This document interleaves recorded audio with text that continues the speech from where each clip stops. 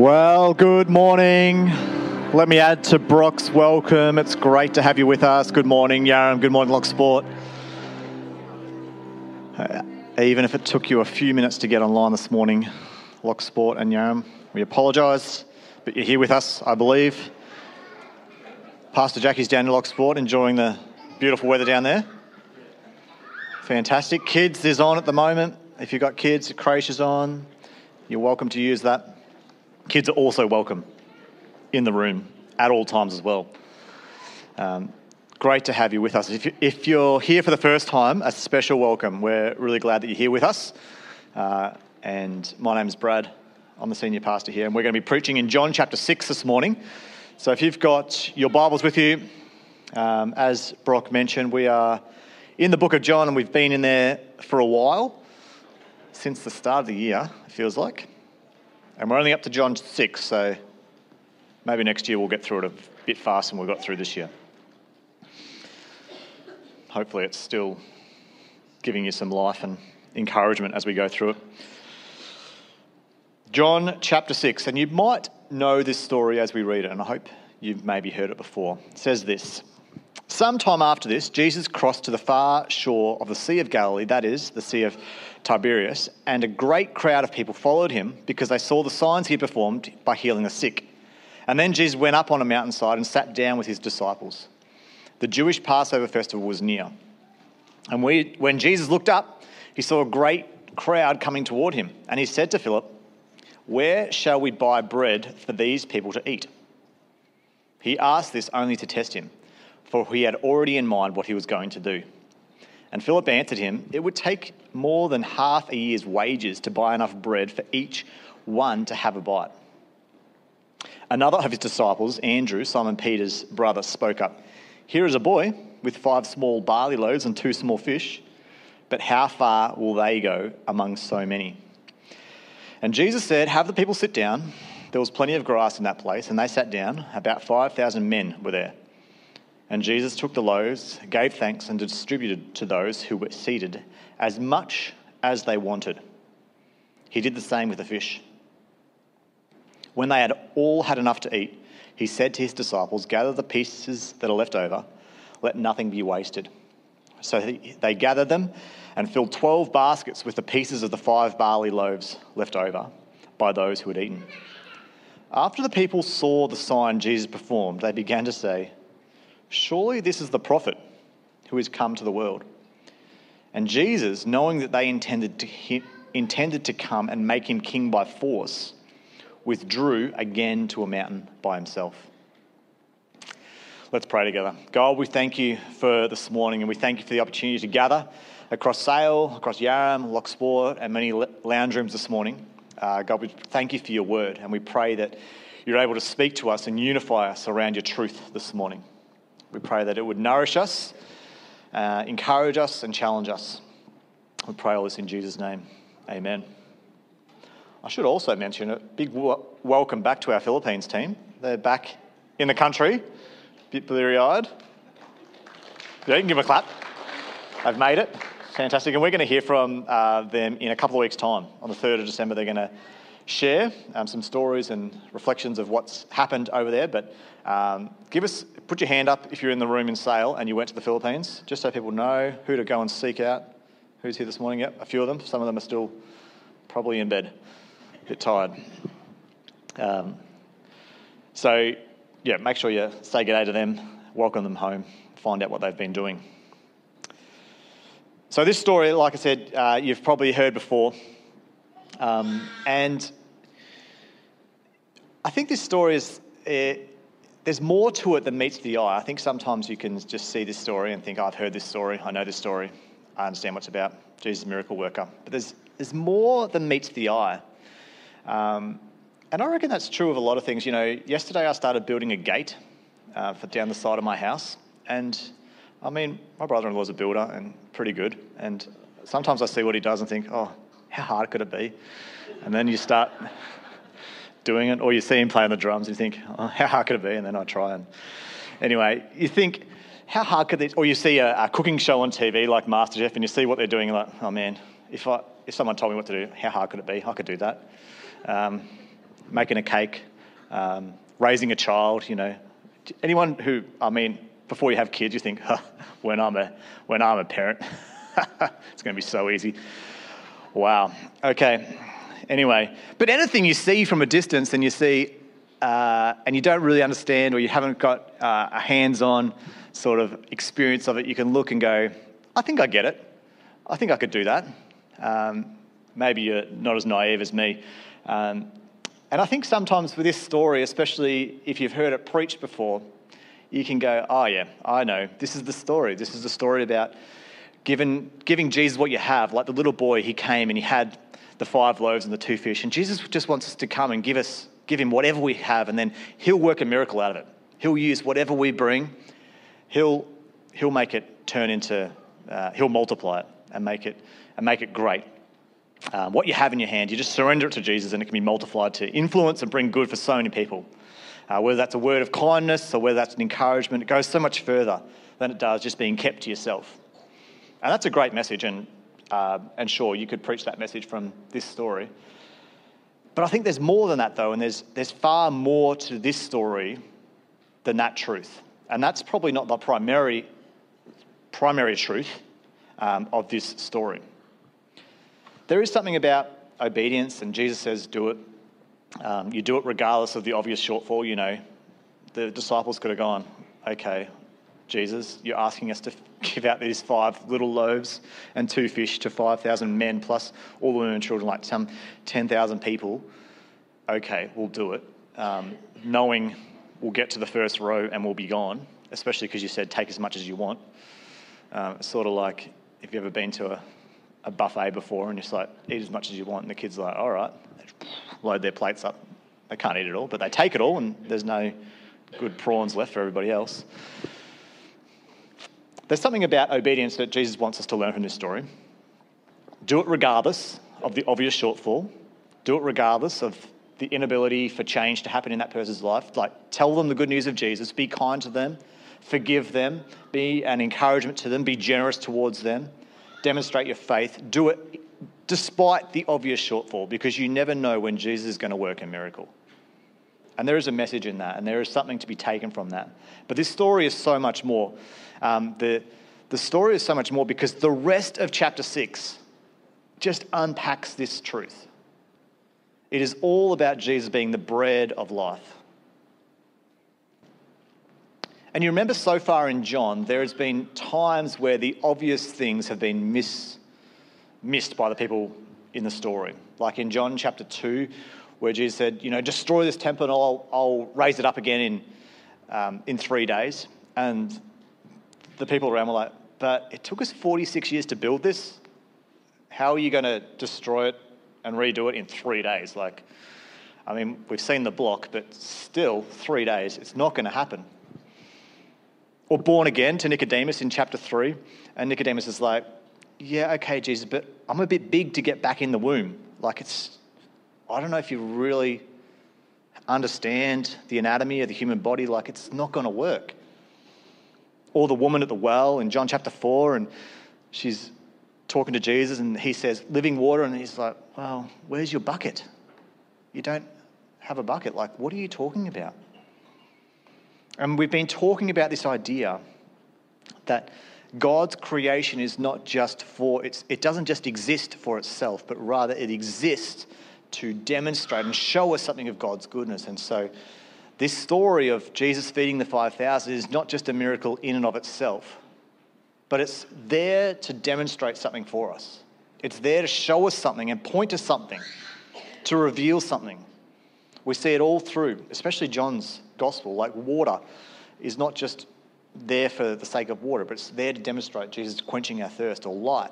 Everything good is created for Jesus. Nothing exists for itself. Colossians 1 tells us this. Everything was created by him in heaven and on earth, the visible and invisible, whether thrones or dominions or rulers or authorities. All things have been created through him, it's talking about Jesus, and for him. Warm, fresh baked bread. You ever make bread, have a fresh loaf of bread straight out of the oven, or go to the bakery and you get the fresh bread straight from the bakers that morning? There's something about that, isn't there? Like, you can just eat it. You don't need to put anything on it. That experience is not just good for itself. It's good to show you something of Jesus. Every time you have warm, fresh baked bread, try to say that really fast 10 times, there is something about it. It should show us something of Jesus. Or every time you have a cold glass of water after doing some work and you're hot and you're really thirsty, that feeling of just like having a cold glass of water. And some of you are like, oh, I could go that right now. It shows us something of Jesus. Or light, when it's dark and you're trying to do something and then suddenly someone turns the lights on, you're like, oh, that is so much better. It's to show us something of Jesus. These things are not just existing for themselves, but they show us something of Jesus. And so this story sets up the rest of chapter 6. It's not primarily about the boy or the disciples, but it's primarily about the bread and the fish, the provision from nothing. And Jesus, just like in the chapters leading up until this point, is saying, I am the bread from heaven. Like I am the living water. I am the light. I am the truth. I am grace. I don't just give these things. I don't just provide these things, but I am these things. And John is setting up this miracle to show us it's more than just feeding some hungry people. We see that because the first two verses in John chapter 6. So let's read the first two verses again. It says, sometime after this, Jesus crossed to the far side of the shore of the Sea of Galilee, and a great crowd of people followed him because they saw the signs he performed by healing the sick. So there's a large group following him, coming to Jesus because they see that he is a miracle worker. They were chasing the benefits of his power. And this is not a great thing. Remember in John chapter 2, verse 23 and 24, it says, while he was still in Jerusalem during the Passover festival, many believed in his name when they saw the signs he was doing. Jesus, however, would not entrust himself to them, since he knew them all. There were plenty of people around, plenty of crowds, and we see through John chapter 6, as he unpacks this, a lot of them just left. When he unpacked why he did what he did and what it all meant, we're going to see later on in John chapter 6, many of them walked away. They couldn't handle this truth. There were plenty of people excited about his miracles, but there was something wrong. Don't miss who Jesus really is. He is far more than a miracle worker. He's not less, but he's far more than a miracle worker. He is far more than a God who just fills in the gaps of your life, who meets the shortfalls, who just takes what you've got and then just goes the rest of the way. He's far more than that. In verses 14 and 15 of John chapter 6, at the end of the story, John sort of gives us this context before and after. He says, after the people saw the signs, they began to say, surely this is the prophet who came into the world. And then Jesus, knowing they intended to come and make him king by force, withdrew again to a mountain by himself. And so why did Jesus withdraw himself? Because they wanted to make him something that he wasn't. They wanted to make him king by force, to rule. People can get very excited about Jesus, different parts of Jesus, but not who he really is. They might be excited for a socialist Jesus or a justice-bringing Jesus or a grace-giving Jesus or a morally upright Jesus, Jesus who does certain things, but they don't want all of Jesus. He is far more than that. He brings justice. He is good news for the poor, but he's more than that. He is truth and he is holiness, but he is so much more than that.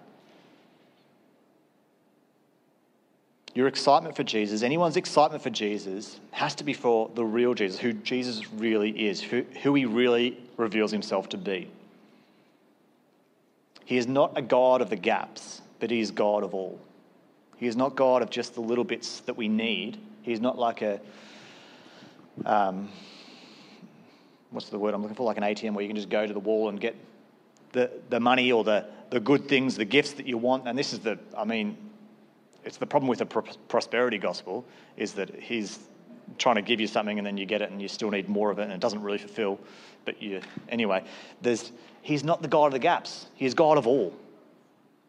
And so let's look at these. I want to look at these two ideas where they say, surely here's the prophet who's come to this world, this idea of the prophet, and then the idea that they were trying to make him king by force. So the prophet and the king. So the people in the crowd weren't far off.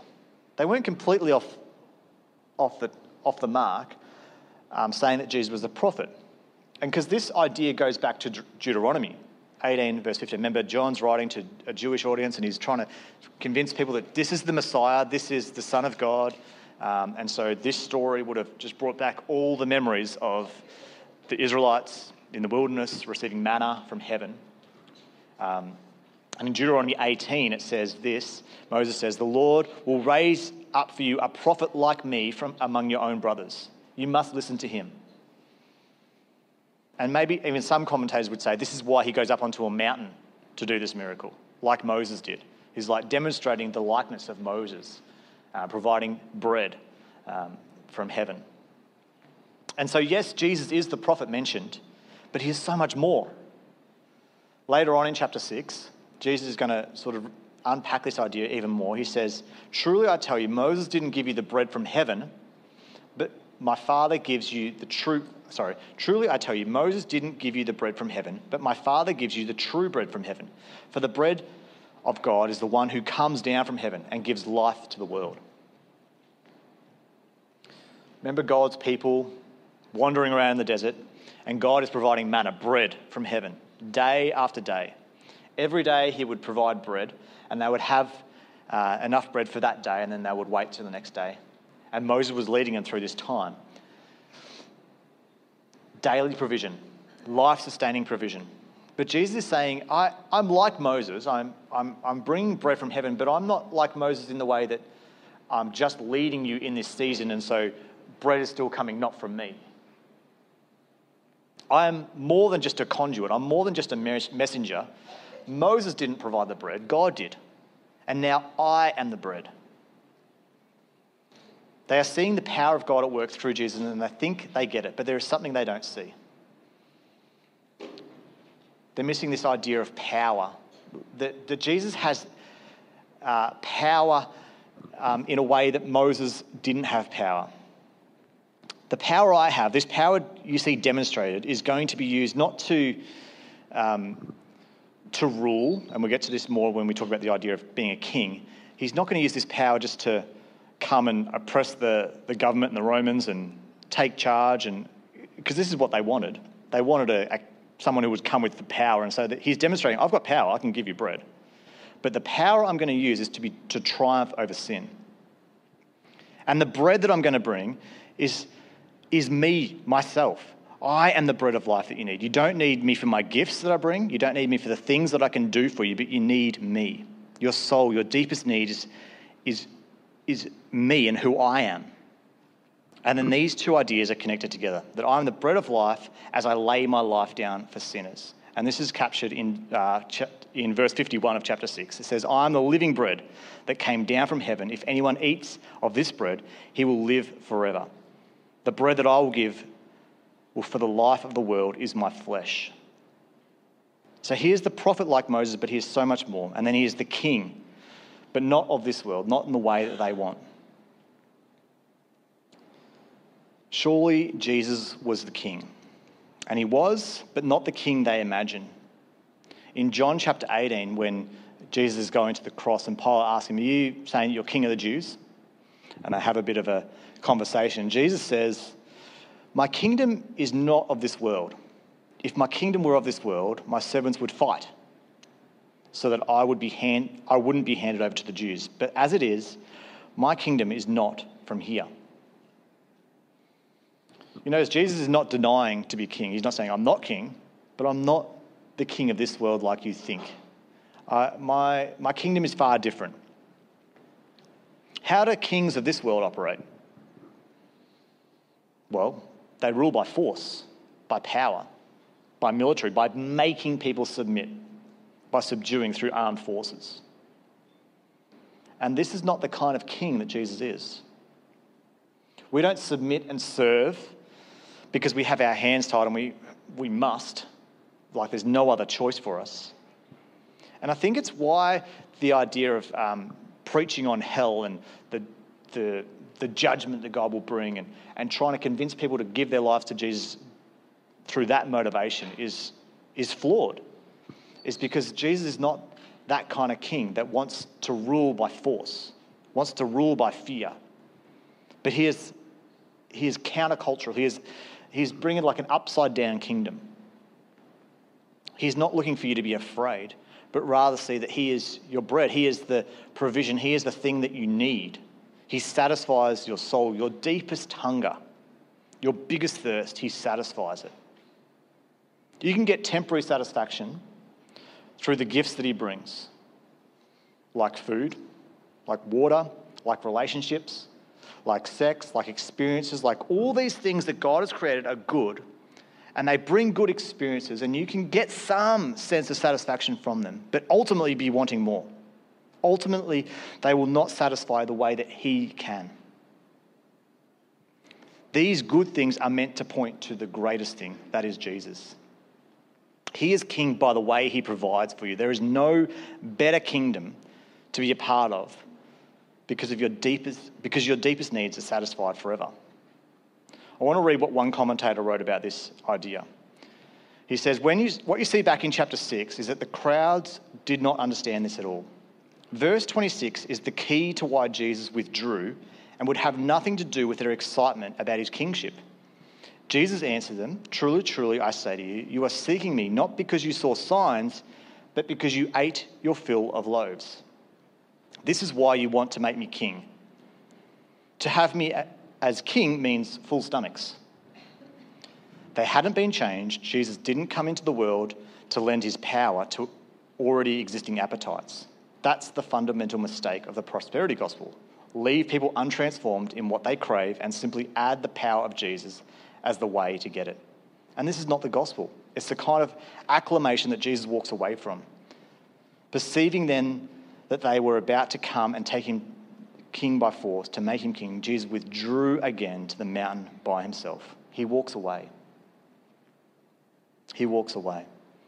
And so the challenge as we read this story and as we understand the rest of John chapter 6 is that Jesus desires not just to fill in the gaps of your life, not to come and just say, "Oh, I've got a need, I'll come to Jesus for this need, but for the rest, I'm okay."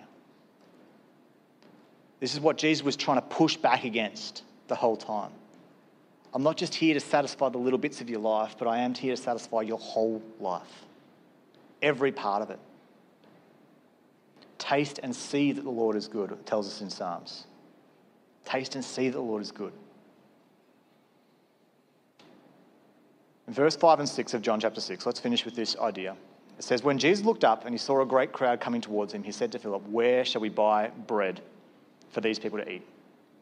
He asked this only to test him, for he already had in mind what he was going to do.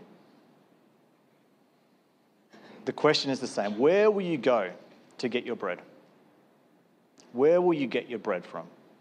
We've all got it. We all need it. We all need the deepest parts of our soul to be satisfied. Where this week will you go to have the deepest parts of your soul satisfied? The best thing you can do for the people that you love, for the people around you that you want to come to know Jesus, the best thing that you could do would be to go to Jesus and have your soul satisfied by him. Come to Jesus, the living water, the light of the world, the truth, the bread of life, and find your satisfaction in him. Don't let him just fill in the gaps of your life, but let him be your life. Don't just look to him for the good things that he can do for you, but look to him for everything that you need. Can we pray together? And then the team's going to come up and we're going to worship. Lord Jesus, we thank you for your word this morning, and we pray that you would help us to see you as our bread, the true bread of life. God, that we would not go to you just when we need it, just when we have a shortfall. God, we don't want you to be just the God of the gaps, but we want you to be God of all, King of all, Lord of all, Lord of our hearts. God, would you help us to see you for who you really are? Would you help us to surrender our whole life, not just parts of it? And God, this week, would you help us to come to you for everything that we need? And God, as we do that, I thank you that people will see our souls satisfied in you. And they will see the glory, the goodness, the grace that you offer, that you are. And Lord Jesus, as we come and we respond and worship you now, God, for the things and the areas of our life that we've maybe not surrendered to you, the areas of our life that we've chosen to be king of, God, we choose to lay them down. We ask for your help to lay them down, knowing that you are a good God, a trustworthy King.